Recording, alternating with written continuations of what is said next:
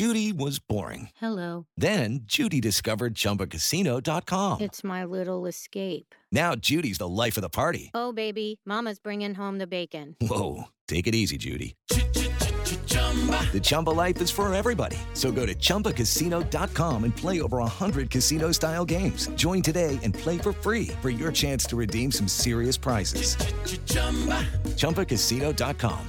No purchase necessary. Void where prohibited by law. 18 plus terms and conditions apply. See website for details. You are listening to the Next Best Picture podcast and these are Will Mavity's interviews with the re-recording sound mixer on Rocketman, Mike Presswood Smith, the supervising sound editor, Danny Sheehan, the sound designer, Matt Collinge, the production designer, Marcus Rowland, and editor, Chris Dickens. I could hear the whole tune in my head. It was all there, I could see all the notes, and I just had to get it out. It's a little bit funny, this feeling inside. What did you say your name was again? My name is... Reggie! Reginald Dwight. Reginald. Hi there, you're listening to an episode of the Next Best Picture podcast. I'm your host, Will Mavity, and with me I have the production designer of Rocketman, Marcus Rowland. Marcus, how you doing, man? I'm good, thank you. Nice to speak to you. So, I noticed on your resume you have a history of production designing primarily kind of fantastical films. Yeah, so tell me a little bit about transitioning to a somewhat more realistic and grounded film, albeit not entirely with Rocketman. I never, to be honest, I never really consider Rocketman a realistic or grounded film. I think it is a fantasy in a way, or an expression of Elton's mental state at that particular point in time. So we're not tethered to reality completely. Yeah, it's grounded in a basis of the real world. But I mean, to be honest, a lot of the films I've done also have their, firmly one foot in that world. We never go completely into complete fantasy. Well, one of the fantastical elements I thought was pretty interesting in this one was sometimes the film would have these long takes, like the Saturday Night All Right sequence, where you transition from one period in time to another. You have a huge age jump, and it appears to have all been done in one take. Tell me a little bit about designing very crazy, almost scene change sets like that. Yeah, I mean, obviously the design process is in tandem with the director of photography, which was George Richmond, in terms of that we discussed how we can do this. And obviously design the sets with that in mind, but we come up with a technical approach that would allow those sort of transitions. And, we do quite a bit of rehearsal before to make sure it's all a bit seamless. But, obviously the easiest one to explain what was going on is the Saturday Night's All Right for Fighting, because, there are transitions in there, but they're fairly seamless, and the transitions are there partly because you can't literally put all bits of set together. Of course. So, we start off in the pub, which is an interior built on stage. Then we go through the doors. The chair comes through the window. As you go through the doors, that's sort of where the transition and the blend goes, because we build the same doors on the exterior. So it gives you the latitude to either line them up or take one element from the other. So and obviously the chair going through the window just sort of distracts your eye as well. In terms of the exterior of the pub and the alleyway and the fairground, I deliberately try to squeeze that all in the same place, which is a bit of a number because it actually takes up quite a bit of space. Sure. So that is fairly in camera. There's little bits of trickery going on where they condense some of the dance numbers, and obviously getting a camera through a fence and swinging past involves some digital help, and there's a couple of little digital pieces as well. But as much as possible, we try and work that out, obviously in advance, do some rehearsals, and it's a discussion point between all departments, really, how we achieve that. So because this film had to be so choreographed and blocked out in advance, were most of the sets built especially for the film? Yeah, I think certainly the bits that had big dance numbers, the reality of trying to do that on locations was, became pretty apparent to us straight away was almost going to be impossible. I mean, we never, when we started this, we never dismissed location work, but it didn't take long before we realized that to get the control that we needed, it was something that we wanted to fight for and try and build spaces. Because, like the alleyway, there's no doubt that certain places exist like that you could dress, but by the time you've had it for 3 or 4 nights or a week or 2 weeks, it's sort of it really would become very limiting in terms of stylistically and what practically you could do. You're obviously filming at night, and people don't particularly like having nights disturbed by people dancing and singing. And so it's sort of driven partly by necessity and also by the freedom it allows you to be more creative. But it's a process because we do look for locations, and then at the same time they're also beginning to get a sense of what that choreographer would be, the scale and the size of the proportions of the area that you would need to perform in, and so that starts to dictate, and finding somewhere is very difficult, but in the end we made the right decisions and built quite a lot. I mean, because throughout Rocketman there isn't actually, a lot of it is builds. I mean, certainly all the interiors, barring sort of the Royal Albert Hall, and quite a few of the exteriors, because we're in London, we're not in LA, so finding any sort of exterior that we might have been able to turn into the Troubadour, or we might have, or in a street, or there isn't there isn't the places out there, and the Laurel Canyon House, the sort of kind of Cass type influenced cabin in the woods, really was. We did look for locations, but it was just difficult because it's a very Europe is a very different type of architectural style. Oh, yeah. So you just couldn't find anything, certainly anywhere in and around London, which we were, it'd be like in the US, that really once you decide to set up a unit base, you're very limited because of the nature of the production that you're moving from various different. You can't go too far out of the centre of town because you lose so much travel time. So we're in a limited area to find stuff. So yeah, I mean, in the process we realised we definitely have to build it, and once we made that decision, it's pretty straightforward, really. What do you think would blow people's minds most to learn that you created for the film? I'm hoping that I think most people are surprised that we didn't travel to the US to do more of it. No, I was. I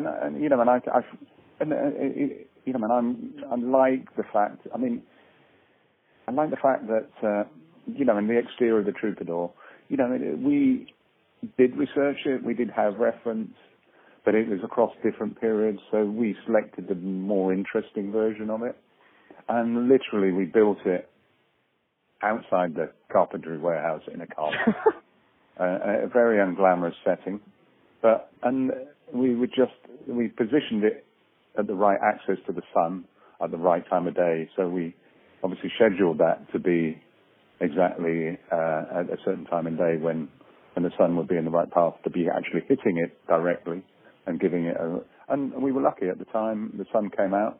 It's not always very predictable in the UK.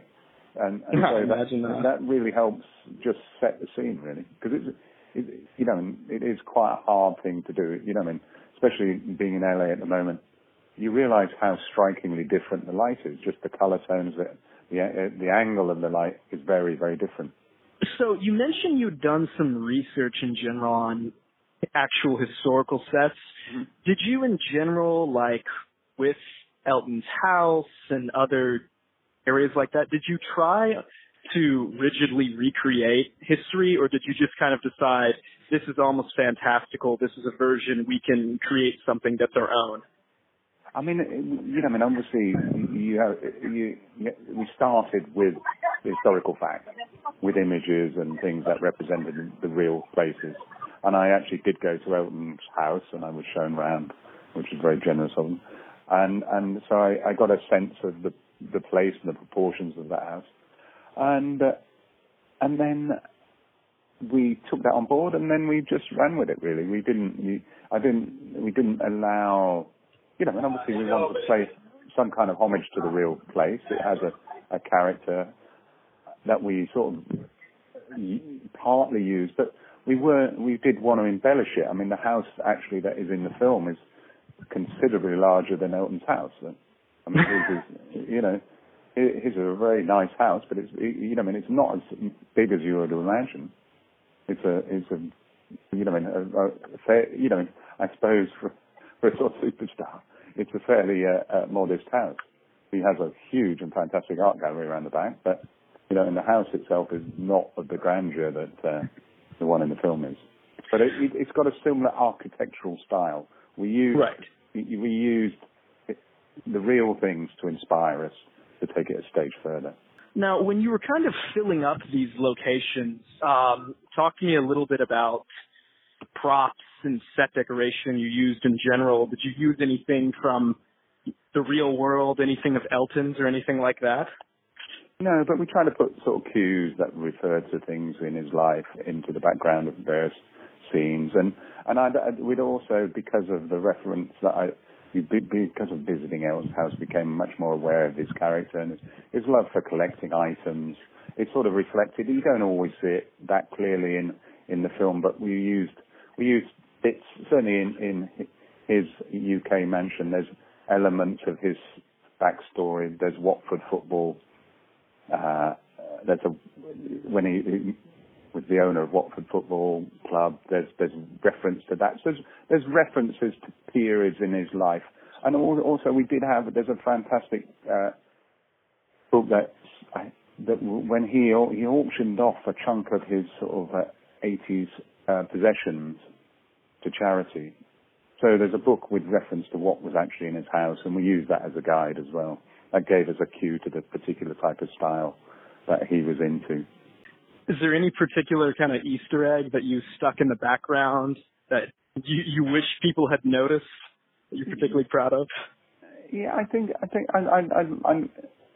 was slightly hope that when Elton watched it for him that he took on board that we'd observed the way he laid things out and dressed his rooms, like the nature of the precision of his collecting. He's got snuff boxes and various different, and everything is meticulously laid out. So we try to emulate that a bit, and also perfume bottles and his sort of world. We try to reflect that. I think there's, in Reggie's room, somebody mentioned to me, which I'd forgotten about the other day on a Q&A, was that there's a little rocket in the background of the dressing of his bedroom. It's that sort of thing which we do as we go along. They're thought out, and then we put them in, and I forget about them, to be honest, until I see them myself. Well, we're getting towards the end, but I had two more questions. First, what do you think was the hardest challenge you faced on the film? I think there is no one particular set that was any more problematic than any other. I think the hardest challenge is obviously just trying to get a good stylistic look across the film, and then that's harder than it sounds. You have to sort of build that imagery and try and tell a story visually is the challenge, and heighten the energy as you go further forward. So, initially, obviously, in the 50s, which would be an obvious route, it's a bit more duller and a bit less exciting, and he's sort of out of an alien in that world. And as he expands, it becomes much more about him and his personality. So it's trying to reflect his personality in the settings that we build, and emphasize what's going on within the script at that particular point. And last question, what are you working on next? Are you going with Dexter to work on Sherlock Holmes? Well, I mean, I was initially not at the moment, no, and it's not, it's not that I would not want to do that. It just came the last time when that was first starting up. I was finishing a film with Edgar Wright, which obviously I've worked with on many. Of course. Yeah. And that was Last Night in Soho. So it sort of was clashing and making it very difficult for me to camp over to LA and I'll never leave a project behind. So that sort of dictates it. And I'm doing some work on the possibility of Little Shop of Horrors, which is very exciting to me. Oh, that'd be great. Yeah. So that could be. It's just you never know until they greenlight the film what you're doing. To be honest, of course, that's the way it is. But I mean, ideally, you have a few projects in the air. But I mean, I'd be very excited to do Little Shop of Horrors if it comes into fruition. And there's obviously casting at the moment. I was obsessed with that musical, so I can't wait to see any kind of cinematic adaptation. Yeah, and it's also a challenge because obviously it's such a familiar.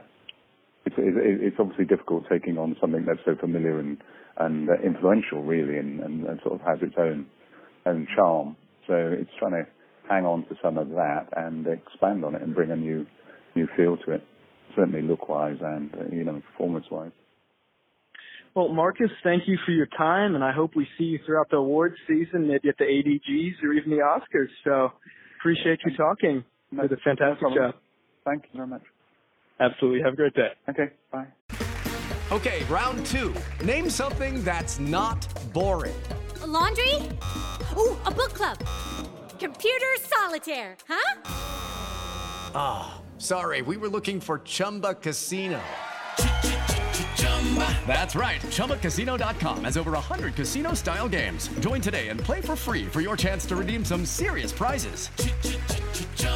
ChumbaCasino.com. No purchase necessary. Void where prohibited by law. 18+ terms and conditions apply. See website for details. Greetings from Evergreen Podcasts. We're rolling out a listener survey, and we want to hear from you. The information in the survey will help us gather statistics and in turn make our shows more appealing to advertisers. I know most people don't like ads, but this is one of the only ways our shows make money and help keep their lights on. We promise it will only take a few minutes, but the impact on our podcasts will be tremendous.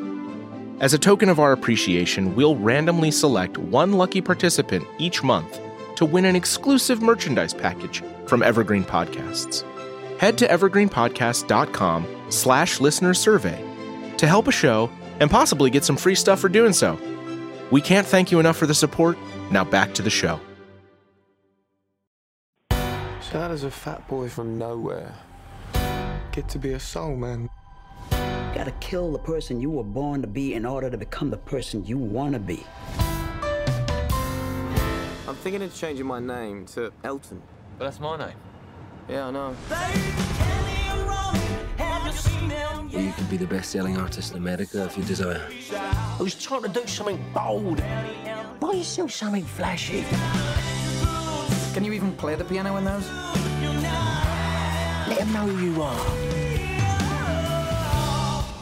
And just don't kill yourself with drugs. All right, so I got like a whole round table going on here. Perfect. Yeah, we're here for, there's a cast screening, guild screening tonight. And we're here for that and some of these interviews, yeah. That's fantastic, guys. Well, thanks for taking the time to talk. Great, thank you for having us.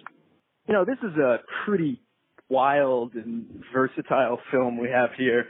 The thing I was most curious about in general is, tell me a little bit about the challenges of doing a movie like this that's a biopic that's also basically a fantasy, because you've got water sequences, you've got like space sequences. I mean, that's got to sonically be just an insane undertaking to do. Hi, this is Mike here. I think a lot of people they talk about it being a musical, but I think it's fundamentally at its core, it's a fantasy film, really.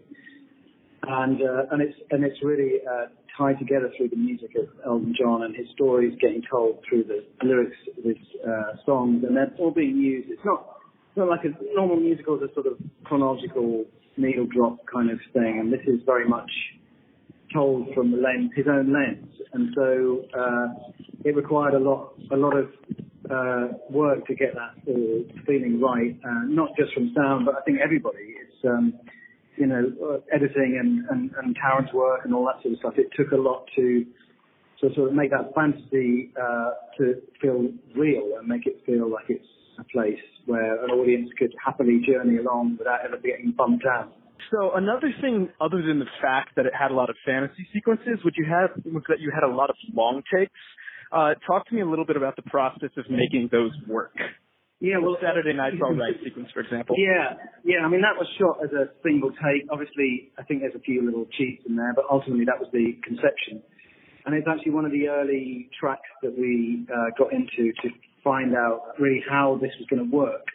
Because fundamentally it's a performance from Taron, but also Dexter Fletcher, our director, was very keen to make sure that the performance never felt like just a kind of pop video kind of thing, like a needle drop. It was important that the performance was very visceral and real and grounded and connected to the screen and just performance on the screen. And because it was a fantasy, there's a lot of the vocal went in and out of dialogue and then back into singing again. So it was important to find a layer of reality throughout these things that made it all work and made it all connect. So our task on that one was to really give the song the room it needed to read as a piece of, as a sort of as a set piece, as a big number, but at the same time put enough connected sound in there to really give the performance a grounding, so it felt real, but also give his environment a complete grounding too, so that the whole fantasy became real. I've said this before, but I think really a fantasy is only as good as it is believable, and our task was to really sort of ground that fantasy and make it sort of something that we could all understand. Well, so as part of the fantasy, this one kind of goes out to Danny, because you're the supervising sound editor on this, aren't you? That's right. Me and Matt are both sort of co-supervisors. Oh, okay. You both work on that. So tell me about some of the Foley you guys did. Anything that's kind of unorthodox method to get some of these sound effects in here? So for the Foley, I guess there was certainly for some of the musical numbers where we were trying to get the sound of the scene syncing with the music. So it's kind of heightening certain movements and picking out certain movements that fitted well rhythmically with the music. So for like the Saturday Night's All Right, in the fairground thing, picking out the cloth whooshes of the movement and the foot stomps, and just trying to make that really part of the music. So you were still keeping in touch with reality, but it wasn't distracting away from the music. So it was trying to treat those things like that, and then probably Honky Cat as well, a similar type of thing where the design is syncing rhythmically with music, but you're still trying to kind of add to the heightened sense of the sort of fantasy element of that and what that whole number is trying to do. So that was the type of kind of with Foley and sound design that we were trying to do with those musical numbers, and the same with Bitches Back as well. Now, what about in the Rocket Man sequence where you straight up take them underwater? Tell me a little bit about kind of getting a song that's going to be naturally distorted by something like that. Yeah, we were just talking about that. It was a moment where we decided to go much more sort of musical than real. I think it sort of lent itself to that because ultimately it's, him singing underwater is never something you're going to be able to make literal, and rightly so. We just tried bubbles. We tried bubbles, it didn't work, yeah.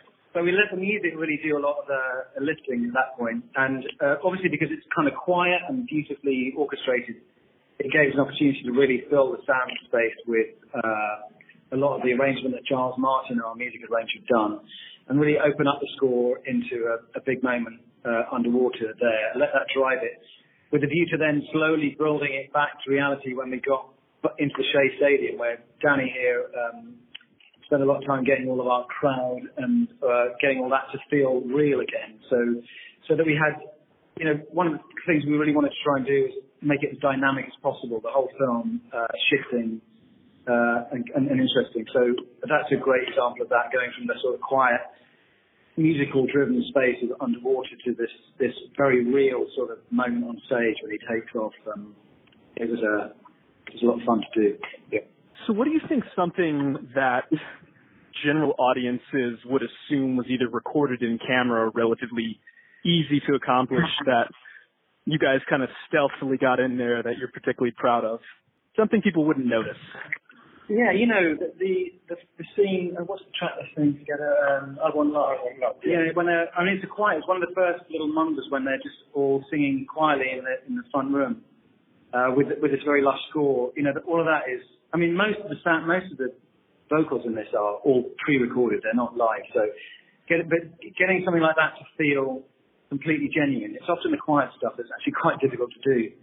And getting a vocal performance to feel like it's actually coming out of someone's mouth, that it's not being, lip synced, is it's very detailed and work to do. And for me personally, that's one of the ones I look at and go, I totally buy all of this performance. I never for a minute feel any of this is being post-sunk or lip-synced or anything. And I think our task was to try and ground all of Taron's vocals as well as everyone else's in a sense, so that you never really questioned whether it was live, whether it wasn't.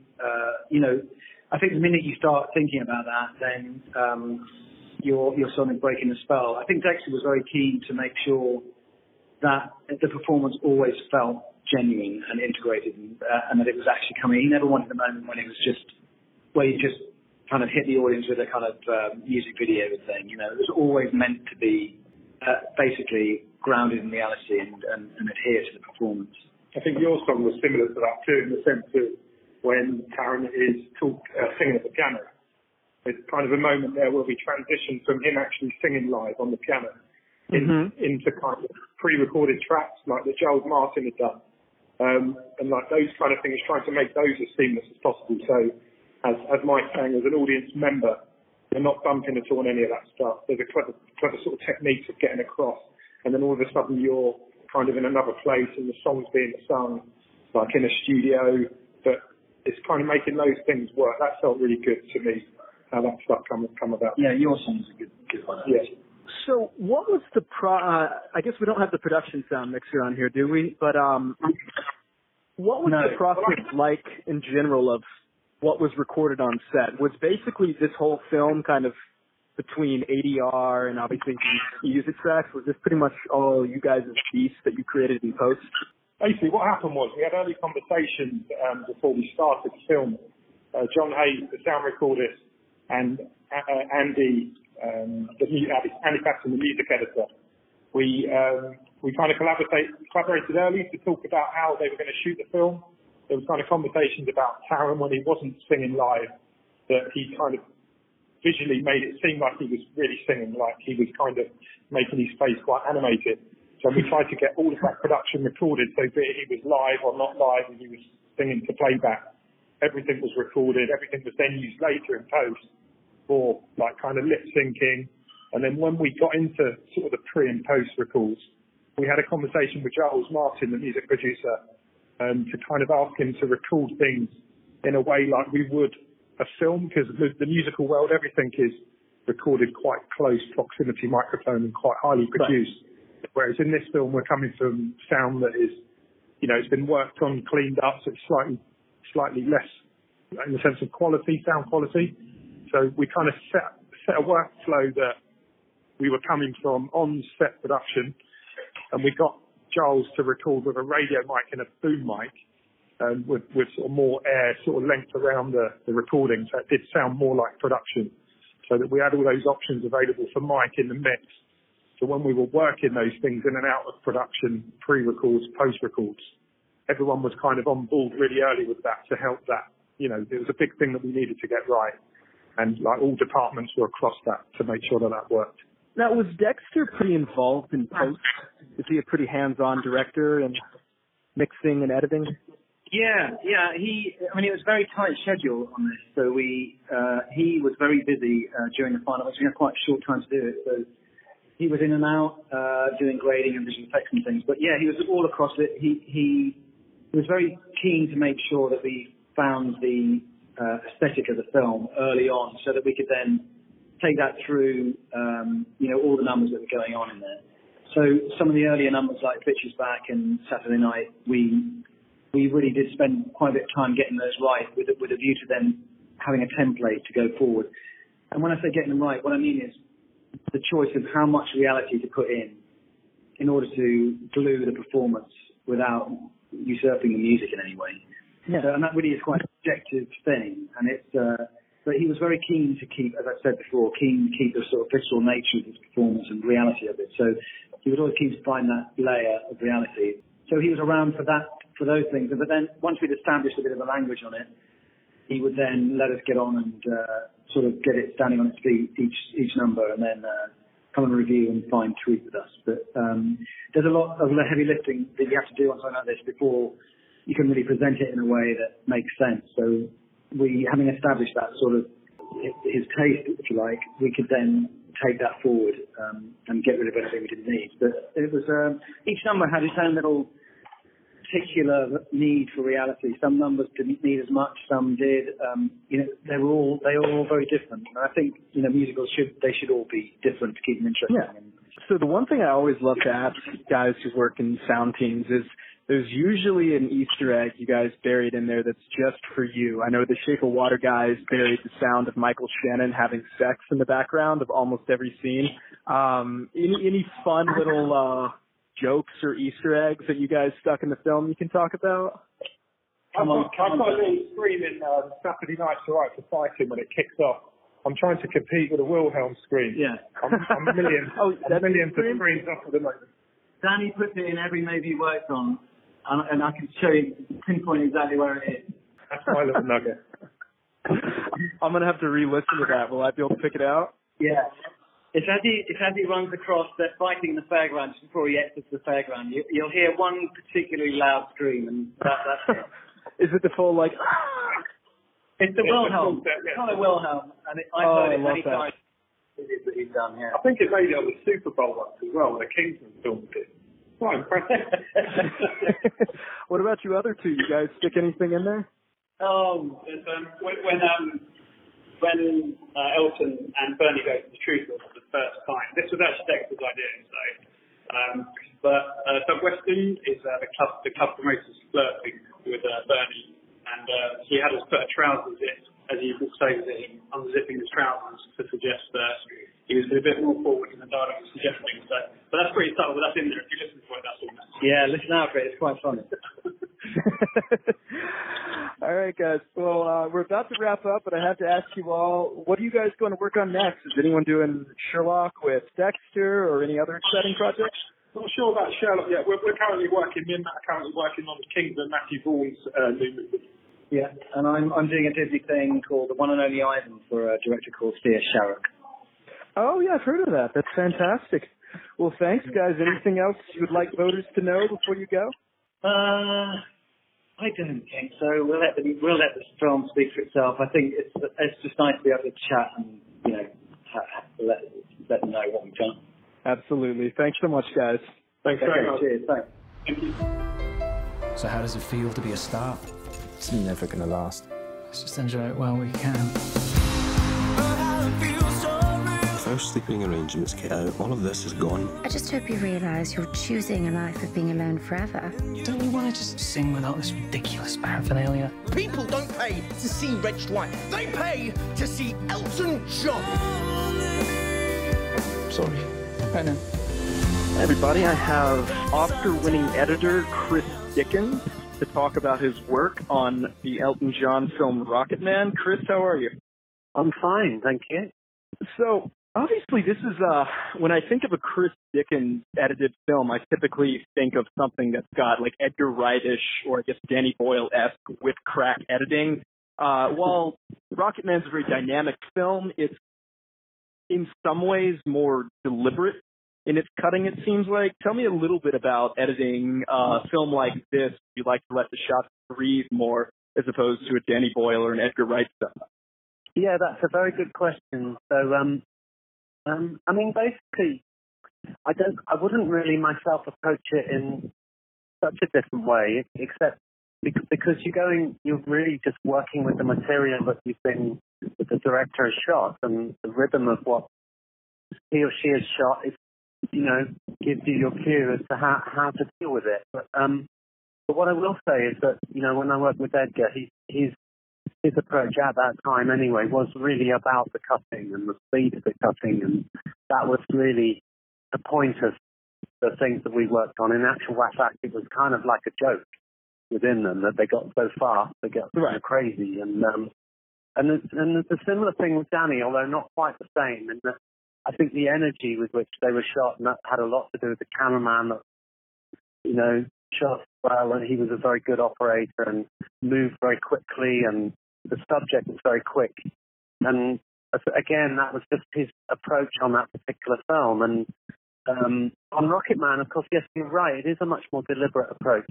And a lot more was planned in terms of transitions and this kind of thing. And one of the reasons for that is that it's a musical, and I think the musical numbers we had to record the musical numbers and plan how we were going to go from one to another, and sort of plan the transitions to a certain extent, so that we had to sort of map the film out a little bit more. And so the approach was very different for me, in that doesn't mean there wasn't any editing to do, but it just meant that I had a sort of more advanced sort of starting point, a point from which to start from. And so I was working much more with a concept, essentially, that the film was, a higher concept, I suppose, for want of a better, or a different kind of concept, for want of a better word, which was a fantasy musical about a real, someone's real life, sort of a biopic combined with a musical. So the approach is therefore you're serving that story, and you're trying to combine the elements of the musical and of a sort of straight drama all in one sort of go. And that was what, I approached it just like I would any other story. I was This is a musical sequence. Can we play it in one shot? It's designed in one shot, maybe two. Do we need to cut it down and make it more cutty or more faster in some way? And so, I hope that answers your question. It's dictated by the material.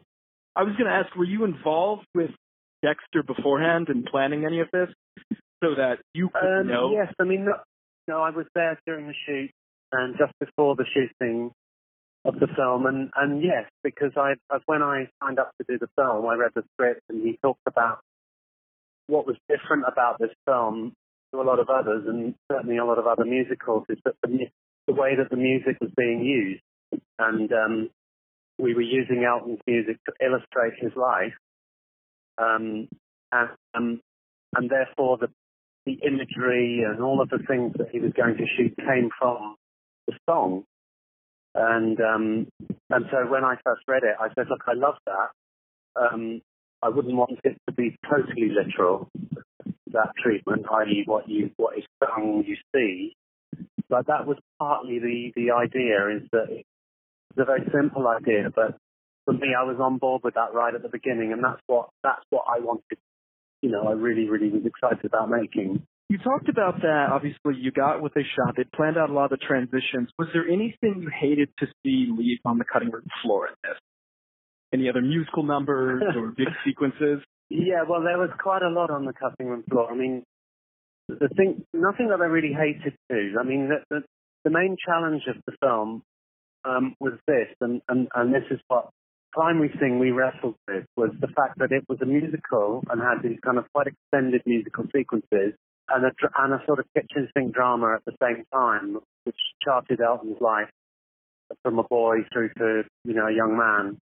And also we had a number of scenes in rehab where effectively it was like flashbacks to parts of his life. And the real difficult thing was unifying these three elements, particularly the musical element and the drama element. And what happened is, the first sort of cuts of the film, we stayed too long in the dramatic area without any music and without the kind of fantastical sort of things. And so we really had to start cutting down those sections and making them feel stylistically very, the same as the musical parts. So we used a lot of score with themes from Elton's music and with themes from other parts of the film in them, to try and get the sense that you were seamlessly interweaving the two elements, the dramatic and the musical. And what we've also found is that sometimes the musical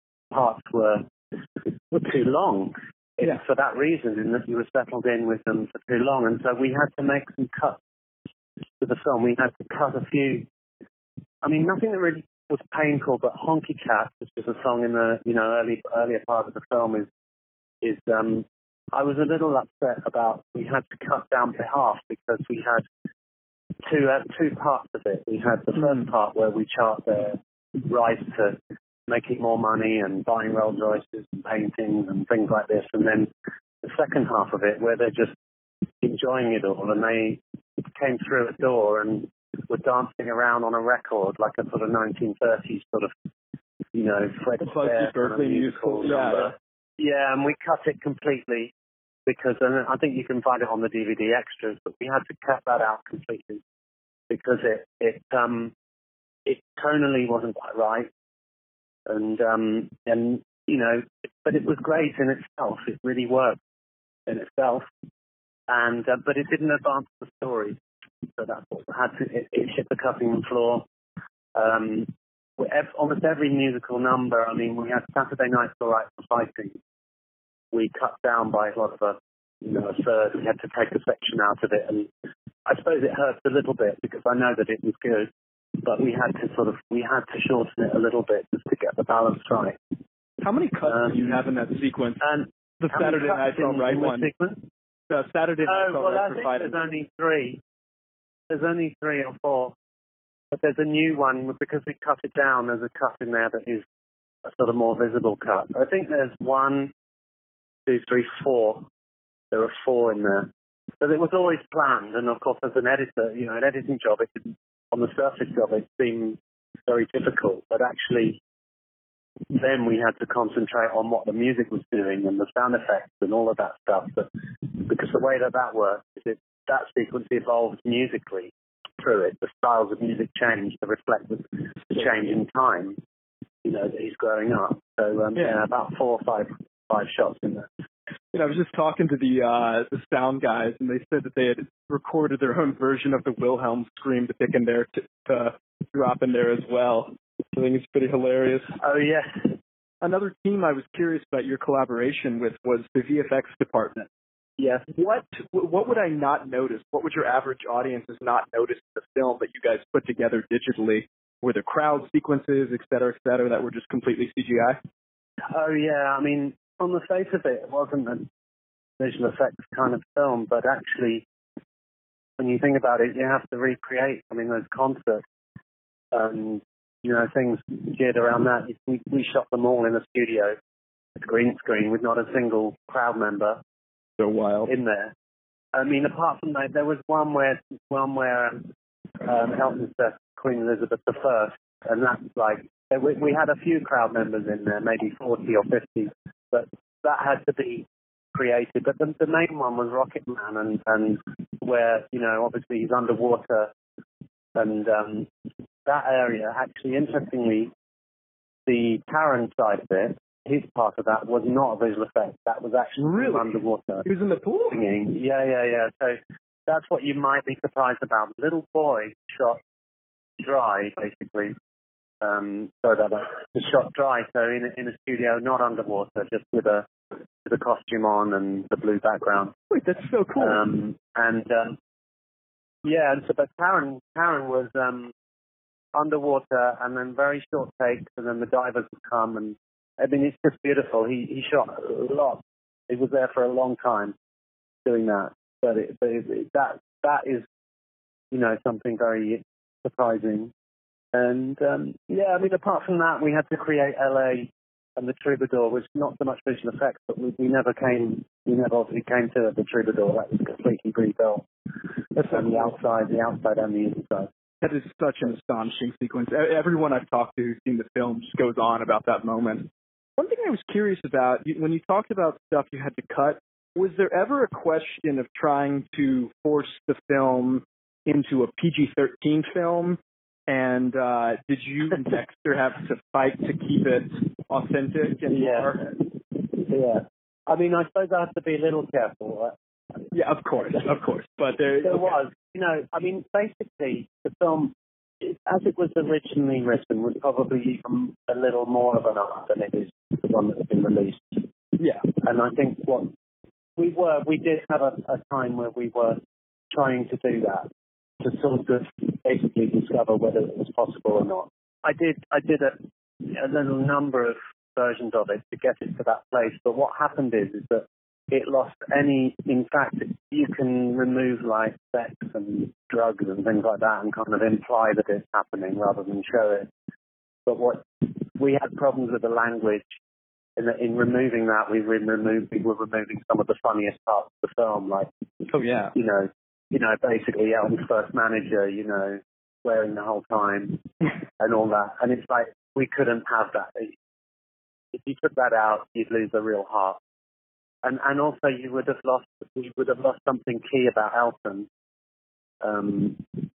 You know, the fact that he is quite a sweary person, and he's got a reputation for being a little bit like that, I think. And so therefore, you know, that would have been slightly dishonest. And I mean, there were a couple of scenes we did shorten.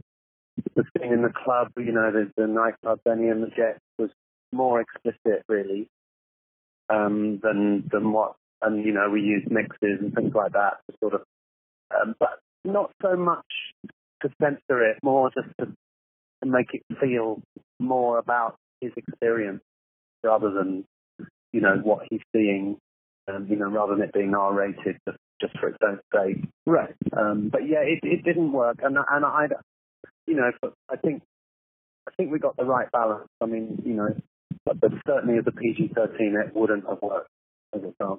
I thought you guys found a spectacular balance on that. So I know we're getting close to time here, but what are you working on next, man? Yeah, I've been doing I'm doing now a TV series, which is a new thing for me, or I haven't done for a while, but with Steve McQueen, the director of 12 Years a Slave and Widows and Hunger. He's obviously does something quite different, but it's a TV series which is a little bit unconventional, all different stories, but one of them is musically orientated, and so I'm working on that, and that's going to be, I think, Amazon and BBC in England, but it'll be another year, and it doesn't actually have a title at the moment, just a working title, so it's interesting, and he's a very cool person to, you know, very interesting director to work with. Oh, and, man, so I'm doing that, so a bit of TV. Any other features in the book? Not at the moment, because Rocketman was literally finished in May this year, just before it's released. So after this will be the next thing, and then after this will be done in June next year. So after that, maybe another feature, but I'm not sure what yet.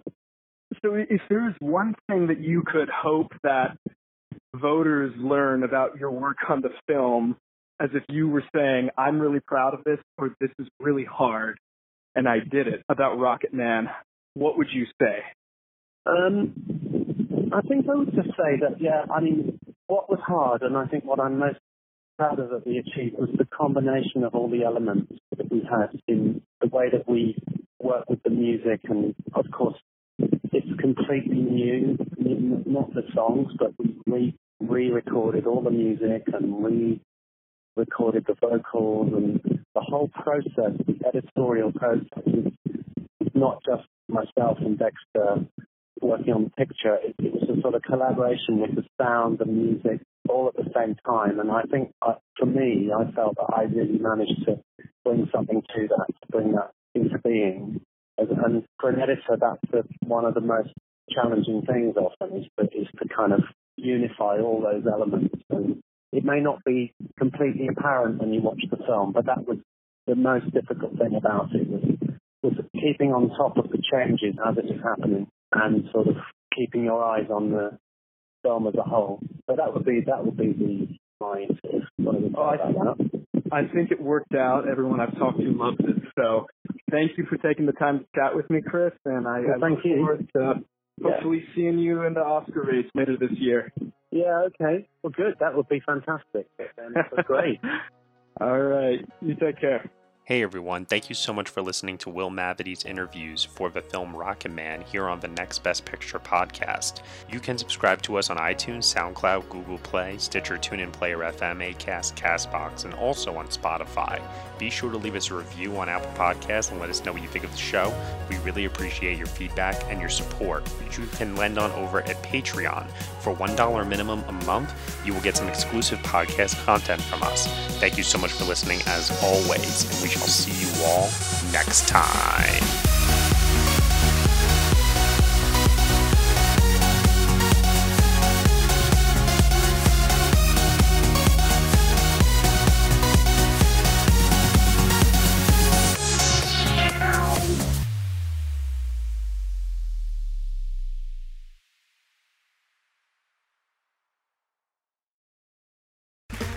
Okay, round two. Name something that's not boring.